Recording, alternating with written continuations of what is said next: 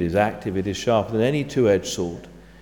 And as we look at it now, we pray that we will allow that word to pierce into our hearts, to touch us and to change us for Jesus' sake. Amen. Please do be seated. Well, we're beginning a new series this morning on the church. What is the church for?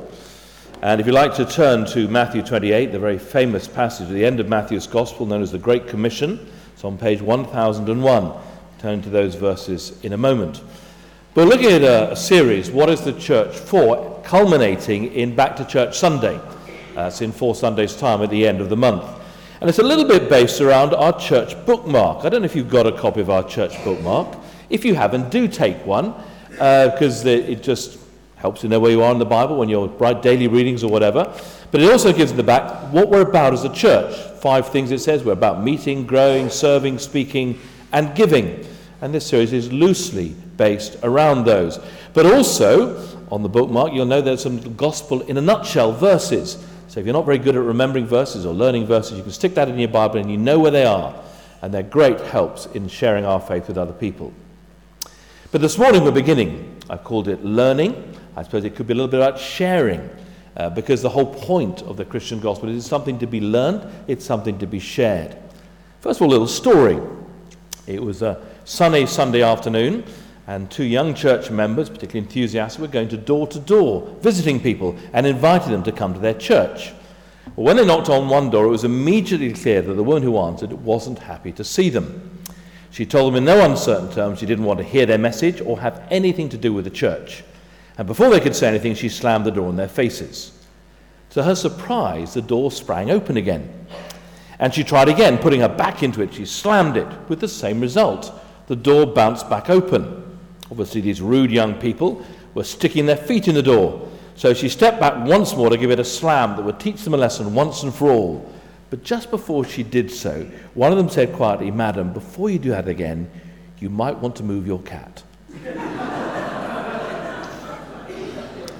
It's certainly true, isn't it, that some people hate the church. One of the features of society today is the virulence of some people's atheism. People like Richard Dawkins with the God Delusion, Philip Pullman, the children's author, who openly admits in his own words, "My books are about killing God." There's Christopher Hitchens, who died recently. They seem to be angry with God, angry with the church, angry with the whole idea of faith. But I suspect they're fairly unrepresentative. Most people don't hate the church. They don't hold it in very high regard. They probably just ignore it. They're indifferent to it. For some of them, you see, the church is a social clique. Mark Twain put it like this: church is a place where a nice, respectable person stands up in front of other nice, respectable people and urges them to be nicer and more respectable. That's the way some people see us. For others, it's a sort of insurance policy. They might not come very often, but they're glad it's there when they need it. One person put it like this: I think of your church the way I think of my local hospital. I'm glad my life is stable enough so that I don't need it very often, but when I do need it, I'm glad there's a good one around. See, I think a lot of people would think like that.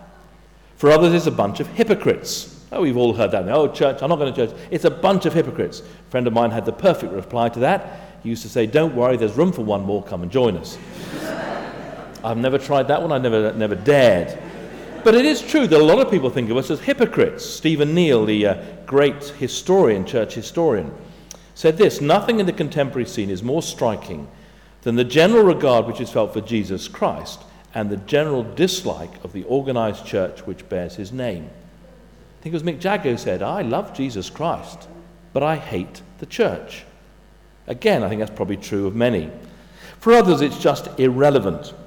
That's the thing we're accused of all the time today, is that the church is irrelevant. It needs to be more relevant.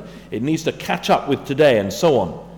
It's got nothing to say worth hearing, nothing that really speaks relevantly to our concerns today. In fact, I came across this statement on a political blog recently, of all places.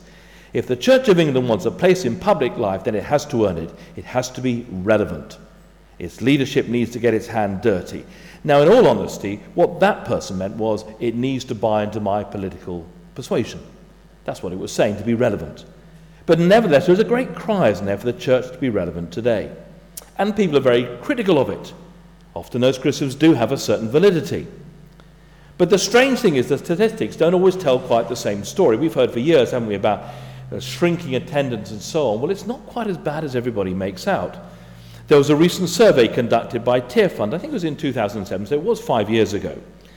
But it discovered that contrary to the UK's secular image, Christianity is still the dominant faith in the country. Over half of the adult population, 26 million people, claim to be Christian. It may not mean much, but that's what they claim. 7.6 million adults go to church each month, 1 in 10 go every week. Well, it may have shrunk a little bit since then, but that's still an enormous number. 1 in 4, 12.6 million people go to church at least once a year. It's a lot of people, isn't it? But what is more striking is the number of people, as I said earlier, who said they would attend church if only they were asked. The survey showed that 3 million people who have stopped going to church or have never been in their lives would seriously consider it given the right invitation. Very interesting, isn't it? It's not common throughout the UK. Certain parts are much more church than others. 22% of people in London attend church every month. That's huge, isn't it? 1 million adults attend ethnic minority Christian churches. 48% of adults of black ethnic origin attend church monthly. Striking. But whatever we say about those statistics, it still means that 66% of the population have no connection with church at all. And I wonder if that worries or concerns us, because it should. So that's why we're doing a little series over the coming month on the church. What is the church for? We want to rediscover the meaning of church, what it means to be a member of church. See, I wonder what you would say. How would you describe the church? Does it matter to you? Are the people around you on a Sunday just people who happen to turn up in the same place? Or are they truly your family, your brothers and sisters? Are we a clique or a number of cliques? Or are we truly a community? Philip Yancey, the American Christian writer, said, "We often surround ourselves with the people we most want to live with, thus forming a clique or a club, but not a community. Anyone can form a club. It takes grace, a shared vision, and hard work to form a community." And that's what we should be. But are we? Is that the way in which we're seen? It's too easy to seem boring and irrelevant, when actually church should be the most exciting thing around. Listen to these words speaking about the power of the local church. The local church is the hope of the world. There is nothing like the local church when it is working properly. Its beauty is indescribable. Its power is breathtaking. Its potential is unlimited. It comforts the grieving. It heals the broken in the context of community. It builds bridges to seekers and offers truth to the confused. It provides resources for those in need and opens its arms to the forgotten, the downtrodden, and the disillusioned. It breaks the chains of addiction. It frees the oppressed. It offers belonging to the marginalized. Whatever the capacity for human suffering, the church has a greater capacity for healing and wholeness. Extraordinary words, really, aren't they? And that's what the church can be and what the church should be. And we're looking at some of those ideas over the next weeks. Now, as I say, I don't know if you ever got hold of one of these church bookmarks. There's still kind of a lot of them left, so if you've never taken one, do take them. They're still available at the back of the church. But as I say, on the back of it are 5 aspects of church life that we expect members of our church to be committed to. We expect us to be committed to meeting together. We need the regular help and encouragement of fellow believers. That's why we meet in church and in groups, meeting together. Growing. We all need to read the Bible and pray regularly and take every opportunity to grow in our knowledge of God. Serving. There are many areas of service in our church. Our hope is that every member will find an area of service appropriate for them. Speaking. We're surrounded by people who know little of Christ. We all have a duty to pass that message on in whatever way we can. And giving. Our churches cost about £150,000 a year to run. The money needs to be raised from within the congregation. Those are some of the areas of discipleship that we're looking at as members of the church over the coming weeks. And the one that we want to start with stems from this passage here in Matthew 28. I called it learning. It really should be speaking, I suppose. But the point it's making is that actually the Christian faith is something we need to learn. It's something that people need to learn. It's not something that people know instinctively. Most people think they understand God. Or they know what he's like, but they don't. None of us do, unless he is revealed to us. And that is a fundamental part. That is the most important part of what we do as a church, is to pass on the message of the Lord Jesus Christ. And that's why we turn to these words in Matthew 28. Jesus' instructions to his early disciples given with all his authority at the very end of his ministry. All authority, he says, in heaven and on earth has been given to me. Therefore go and make disciples of all nations, baptizing them in the name of the Father and of the Son and of the Holy Spirit, and teaching them to obey everything I've commanded you.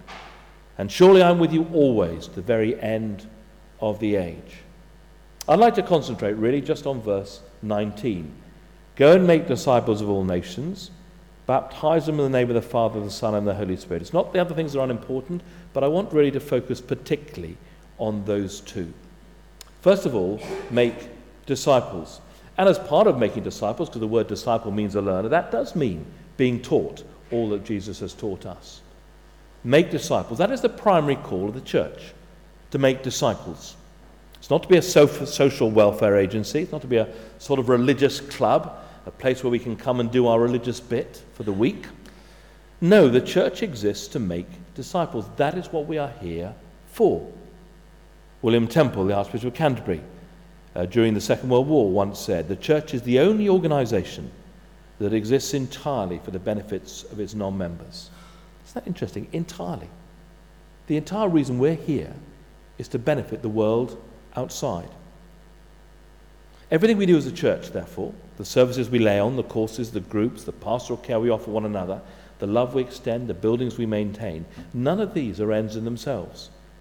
We do each of them because in some way they'll help in our overall purpose, that of making disciples. See, one of the dangers of a little bookmark like this is that it makes speaking of our faith or making disciples, whatever, one of equally important tasks. Whereas in fact is this one, the making of disciples, that comes before and above all the rest. It's what the church is for. It's what we are for. And it's making disciples of all nations, of all people. No one lies outside the scope or the range of the gospel. See, there's a strain of thought today that we have no right, no need to take the gospel to people of other faiths and other nations. This is what a recent retired bishop in the Church of England said not long ago. The call for the evangelism of Muslims shows no sensitivity to the need for good interfaith relations. Christians, Jews, Muslims, Hindus, Sikhs are learning to respect one another's paths to God and live in harmony. This demand for the evangelization of people of other faiths contributes nothing to our communities. But what does Jesus say? He says, go and make disciples of all nations. I would love to go to that bishop and say, what on earth do you make of these words? We are told expressly that the gospel is for all people, and therefore not to share that gospel with other people is supremely selfish. We'll get the benefits of ourselves, but hang everybody else. The Christian gospel is for everyone. When the angels appeared to the shepherds that first Christmas, what did they say? Don't be afraid, I bring you good news of great joy. That will be for all people. The Bible again and again and again says the gospel is for everyone, without exception. And that's why our first responsibility, the first responsibility of all Christian people, is to do all we can to take that gospel to the people around us. We may not have the words, the arguments, but we can all give an invitation. We can all say, come along on Back to Church Sunday, or come along at Christmas, or come along to a Christianity Explored course. We can all give an invitation. And why don't we do that? Just think of somebody that we can invite, because that is why God has placed us here, to make disciples. And then secondly, to baptize them in the name of the Father, the Son, and of the Holy Spirit. I think I've often slightly sort of kind of passed over this particular command, slightly ignored it. While I was away on holiday, I was reading a book called Total Church. We as a staff said we'd read a book together, and it's all about understanding what church is for and what church is about. And one of the things that came across to me most strongly in that book was the importance of the church community in sharing our faith. And that when we actually invite someone to turn to Christ, we're inviting them to become part of his family. It's not a sort of optional extra. And baptism is the formal symbol, if you like, of initiation into that community of believers. It's the point at which we publicly identify ourselves, not just with Christ and the Christian faith, but with Christian people. This is us saying, this is my team, this is my family, this is my home. See, when Jesus brings us to himself, he brings us as part of a whole new community. See, people don't understand that, do they? People really don't understand that. Just before I went on holiday, the day in fact we left, I did a funeral service for a lady I'd not actually met before. I spoke with one or two relatives beforehand, and I gathered she was not a churchgoer. She had been in her younger days, but somehow or other it had stopped, and she'd not been a churchgoer for many years. And I said as much in the service. Somebody came up to me after and said, "Oh, yes, she did have a real faith. Oh, she had a real faith," he said, "but she never went to church." See, I've lost count of the number of times people have said something to me along those lines. Yes, I do believe I am a Christian, but I don't go to church. You don't have to go to church to be a Christian. Well, there is a half-truth in that. It's not going to church that makes a person a Christian, but it actually completely misses the point. See, the point is the New Testament says this is not a valid stance. We cannot say that faith on the one hand and being part of the church on the other are two separate things. They are not. They go hand in hand. You cannot believe in Christ but hate the church. The point is to believe in Christ is to be a member of the church and of that family. Real faith, true commitment, is a commitment not just to Christ, but to his people as well. John Stott put it like this: the church lies at the very center of the eternal purpose of God. It is not a divine afterthought. It is not an accident of history. On the contrary, the church is God's new community. For his purpose, conceived in a past eternity, being worked out in history and perfected in future, is not just to save isolated individuals and so perpetuate our loneliness, but rather to build his church. That is, call out of the world a people for his own glory. And that's why Jesus says baptizing them, welcoming them into the family of the church, saying you're part of a new people. See, that's what so many people lack. They lack that belonging, that sense of being a part of a family. And that's what we should be. And that brings us to another side of the same point. This new community is a vital part of our evangelism. See, when we invite people to turn to Christ, we're inviting them to become part of his family, his people. And I wonder if people would want to join us and be part of us. So in 4 weeks' time, as I say, we have Back to Church Sunday. Great chance to invite back those people who were members, maybe those who've never been members at all, because we have something indescribably great to offer to them in the gospel. But we also have something more. We have actually belonging to a new community. And are we the sort of community that people would want to join? Some years ago, about 10 years ago, 12 years ago maybe, somebody came to church on the Sunday here. They weren't regular, they very rarely came, and they were probably feeling a little bit uncomfortable. Anyway, they sat down in one seat, and immediately behind them was somebody they worked with. This person took one look at them and said, "What on earth are you doing here?" Well, it wasn't really the most welcoming thing to say, was it? It's just the one thing they remember from that service. This person saying to them, "What on earth are you doing here?" Well, I'm sure it wasn't meant unkindly. But actually, when people come into church for the first time, they are feeling very vulnerable. And we must do everything we can to make them feel at home. Because actually becoming part of the family is a part of becoming a follower of Christ. The church, you see, is first and foremost about making disciples. That's what should be closer to our hearts than anything else. That should be number one on the agenda of our PCC every month. What are we doing to make disciples? It's been brought home to me very vividly again. See, we are surrounded by people in this community who know little or nothing of Christ. What are we doing to reach out to them? See, that's why God has left us here. If we are here just to serve him and to worship him, we might as well go to heaven right now. The reason we're still here is because there's work to do. And that work is reaching others for Christ. And the church is first and foremost about making disciples of all people, of all sorts of people, not just the people who fit into our group. All people, all nations, all parts of our society. But we need to remember that when we do make disciples, we're bringing them into a new community. They become part of our family. They become our brothers and sisters. And we must welcome them as part of our family. Sometimes there's sort of jealousy within a church. It almost says, no, I like it as it is. I don't want it to change. I don't want other people coming in. That person will be all right, but I don't want that person. That should never be our attitude. Because inviting someone to follow Christ is inviting them to be part of the family. And we are all shapes and sizes. We're all different ages. We have different tastes in music. We have different tastes in all sorts of things. But in Christ we are one. Let's pray, therefore, that we would begin to take this on board. First, that our top priority is that of making disciples. And let's seek of ways in which we can just in some way work towards that. Just give an invitation for Back to Church Sunday, or whatever it may be. But let's secondly work to make our community one that people want to be a part of. When they come in here, they feel this is home. This is a family. Every now and again somebody's come in here and said that no one's welcomed them at all, and they felt very out of place. But other times people have come and they've said, actually, the moment I walked in, it was like coming home. That's what it should be, isn't it? Coming home. And that's what Christ is saying here. Make disciples and make them at home in your family. Let's pray that we do that more effectively. Let's pray, and then we'll sing our final song together. Let's pray.